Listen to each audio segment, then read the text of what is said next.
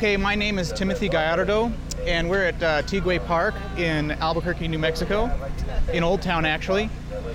I think it starts with applying real science to the problem. If we look at the science on GMO crops versus organically grown crops, what we find is that in ideal conditions, they're on par with each other for yields. So there's no advantage to the GMO there.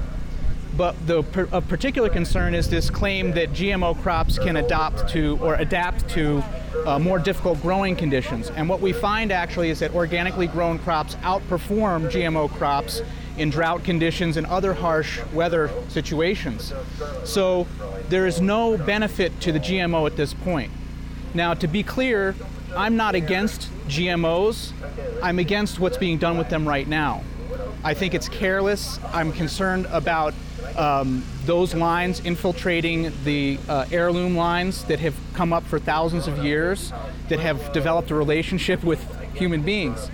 So in short, food justice to me means applying real science and understanding what we're doing with food production and how conventional techniques are harming our environment and our ability to maintain the biosphere.